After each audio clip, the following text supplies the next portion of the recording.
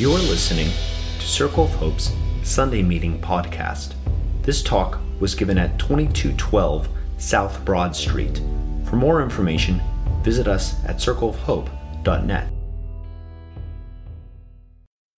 We wanted to look at things that are kind of commonly believed and hold them up to the light and say, is this actually true? And I'm glad we've been doing that. I was thinking of it like a tree, actually. I think conventional wisdom is like kind of the canopy that most people live in, and we might try to tweak, cut off some branches here and there. But Jesus is like calling us to the root. Jesus's wisdom, I think, is, if I'm going to go with the tree metaphor, kind of like the root, the place of deep nourishment and where life comes out of. And so, and it's often really different from conventional wisdom. So I hope we can, Jesus, I think, often talked about like the thing behind the thing behind the thing. It was hidden. And it was hidden even from like in his contemporaries. Often, the stuff that he taught his disciples, they didn't even get it in real time. Like the Holy Spirit taught them years later, and then they applied it. So his wisdom is deep. And we wanna keep trying to uncover it, not just this week, but as we go forward. So the common phrase that we're looking at this last week is probably the most common one that we've tried to tackle so far, and that is everything happens for a reason. You've heard this, right? Probably many times in your life. Everything happens for a reason. I think it's really commonly believed because it comes from a real longing to make meaning out of things. I think especially out of hard situations. We want to understand why things happen, especially when life gets really tough. We would like to know if there's something that we're supposed to learn so we can avoid it in the future. I often hear people asking, like, is God punishing me because I'm going through this really hard time? What does this mean? We want to understand the reason why things happen so that we can have some kind of measure of control. I think that's really natural. We would like to avoid suffering if we can, or at least make some kind of meaning out of it, right? I was feeling this a few years ago when some of our dear friends lost a baby, not once, but 3 times in a row. Each time my friend got pregnant, she carried the baby for months as the baby grew. And until the doctors discovered that something was terribly wrong and the baby wasn't going to live too many minutes or hours. And she'd have to deliver the baby and say goodbye. And after the first time it happened, they named and buried the child. And many of us were part of that. And the doctor said that there was no way that this genetic condition would recur because it was so rare, and that they should try to have a baby again after they felt a little better. And so they did. And a couple months in, the doctors discovered that it was some slightly different terrible condition, that the baby wasn't going to live, and my friend again had to deliver this child, and they held the baby for a couple of moments, another baby boy, and so we grieved and buried that child, and the doctor said that terrible thing was so rare, there's no way it can happen again. And so they tried a third time and got pregnant with another baby boy. And sure enough, but a little earlier this time, they discovered that this third little guy wasn't going to survive either. And so by the time my friend was delivering this third baby, I was like, okay, God, why in the world? Why? How can, this is just too much. What is the meaning of all this? I wanted to find some meaning in the suffering for my friend. And I think a lot of us felt that way. We wanted answers. My friend really wanted answers. We wanted some measure of certainty to hold on to. But the only certainty we found in the end is that our relationship with God makes meaning out of suffering. And that's really the whole point of my talk. Our relationship with God makes meaning out of suffering. They didn't get too many answers, but they got that. And it was more than enough. We get to relate to God and cry out to Him when we don't understand.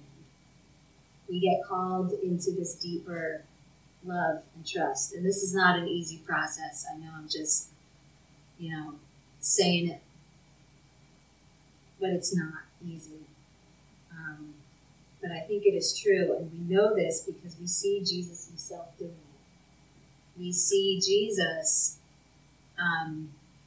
in these moments of uncertainty, kind of holding this tension, crying out to God, wrestling with His own will. And I know it might seem simple to us on this end because, we know the end of the story and we think of Jesus as, having all these superpowers because He's the Son of God.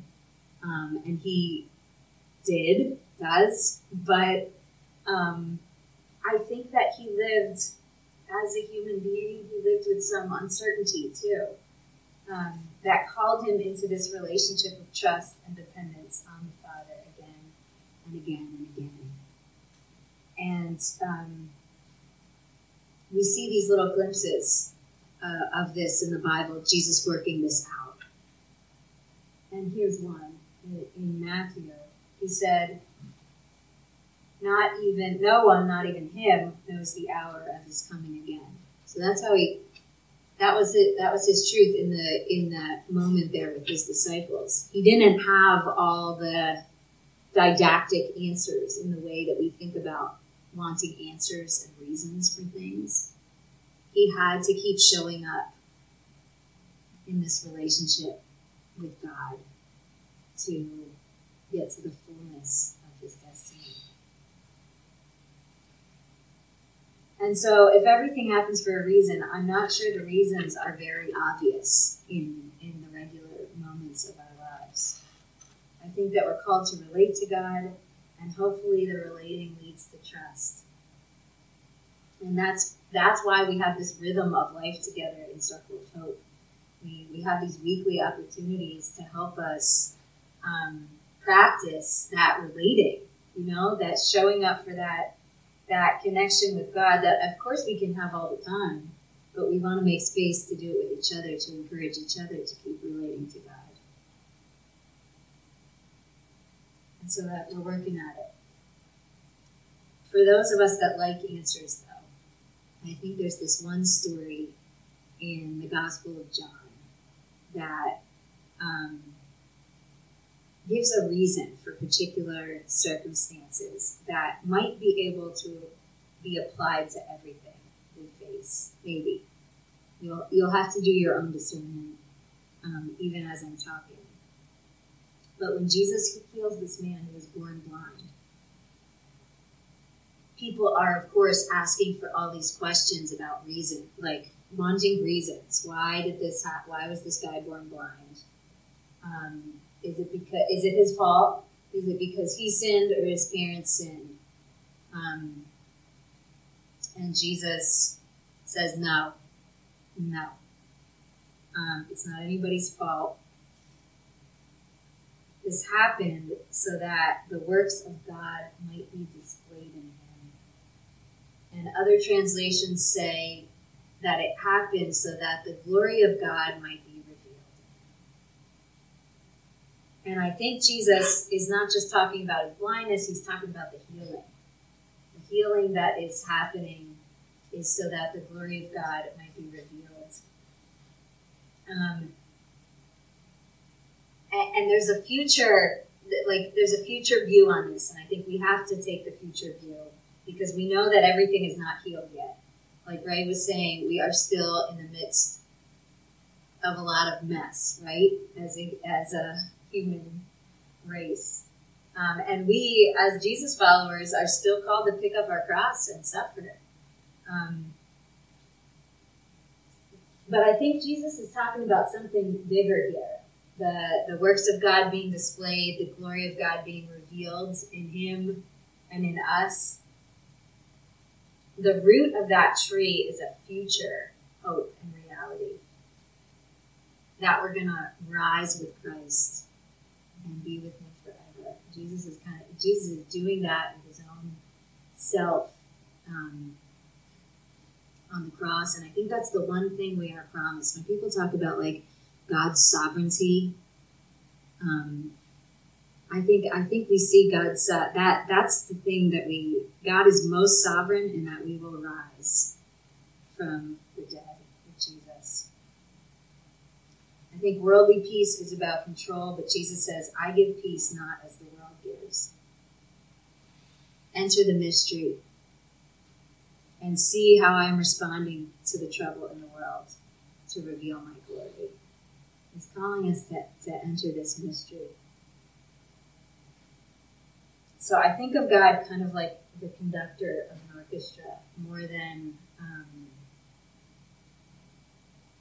many of the players, especially the concertmaster. The concertmaster is the first violinist, and they lead the orchestra in many ways.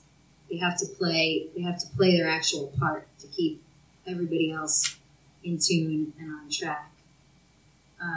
But the conductor is making something beautiful out of what each person offers. Knowing what's best, but responding in the moment and kind of guiding and encouraging toward the goal. Revealing the beauty of the big picture. So if you're a theologian, I'm talking more about like open theism than divine foreknowledge or meticulous sovereignty.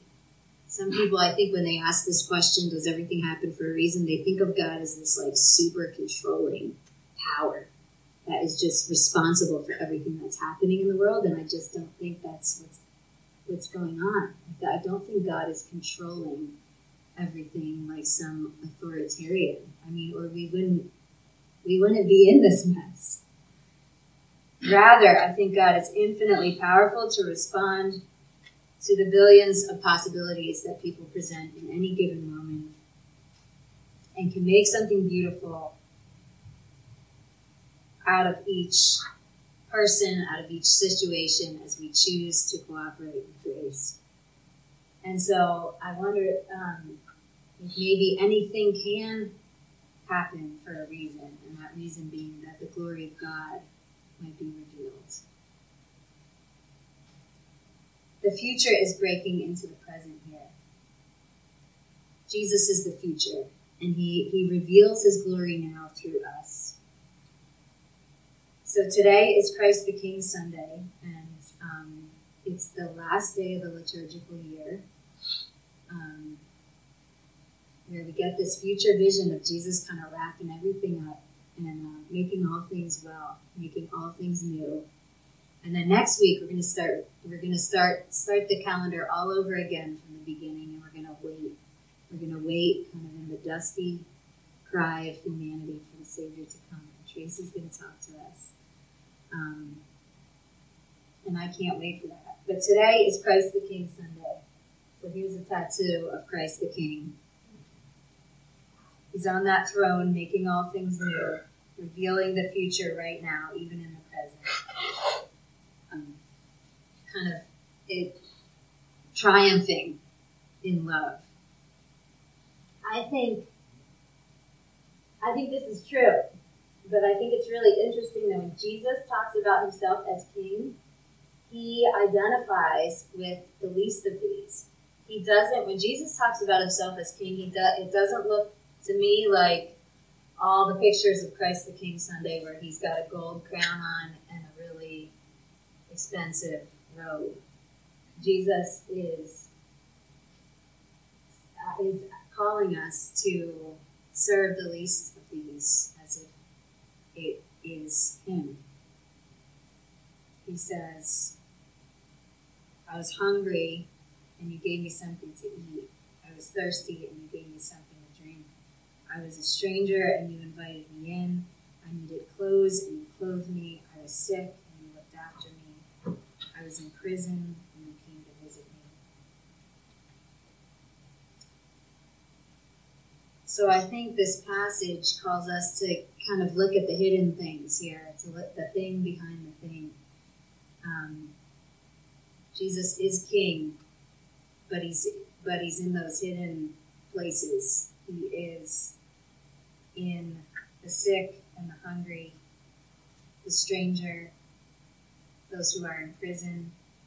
That's what Bethany and the Circle Mobilizing because Black Lives Matter team was doing a few weeks ago at Turn Up, raising money to bail kids out of prison. There's this great call to action in Matthew 25 from Jesus the King, and it is to love in these practical ways. On that note, I asked one of my friends this week, he quit smoking weed even though he loves it. And I said, why did you quit? And he said, I realized that my purpose is to love, and I can't do that fully while I'm chasing this other thing. I think it might be good here too to not forget that we are the least of these two. I think that Jesus is not just calling us to serve, he's calling us to see himself in each of us too, because we are often hungry and thirsty too, right? We often get hit with disasters that we can't sort out or understand. We need to be taken care of too. And I think we probably need practical love more than reasons or answers, right? They're never fully satisfying.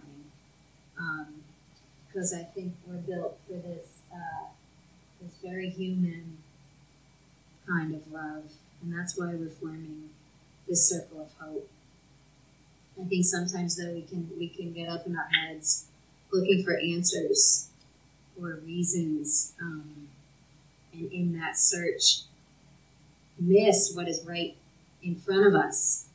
The love of Christ, the love of Jesus in the hands and feet of those who has actually put in our lives and sent to us.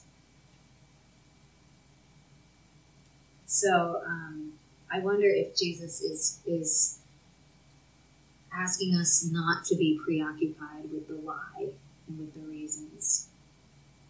I wonder if he's saying, just cry out to God in your suffering like I did, like he did. He is for you and me, and I think he's calling us to trust him now, to trust him that all will someday be made bright. All that we don't understand now will someday be made bright and new, that he will wrap up time, and that even what looks so dark and bleak to us now is moving somewhere, and our suffering will end. I think that root that is Jesus is the hope and the reality of our future. So let me pray for us, and then we'll talk back.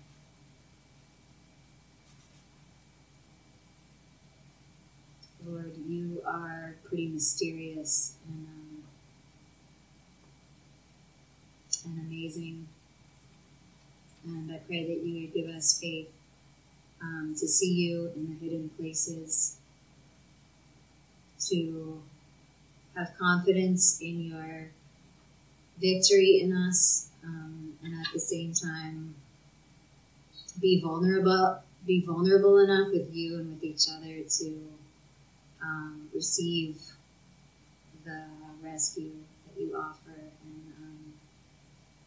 and your presence in the darkness.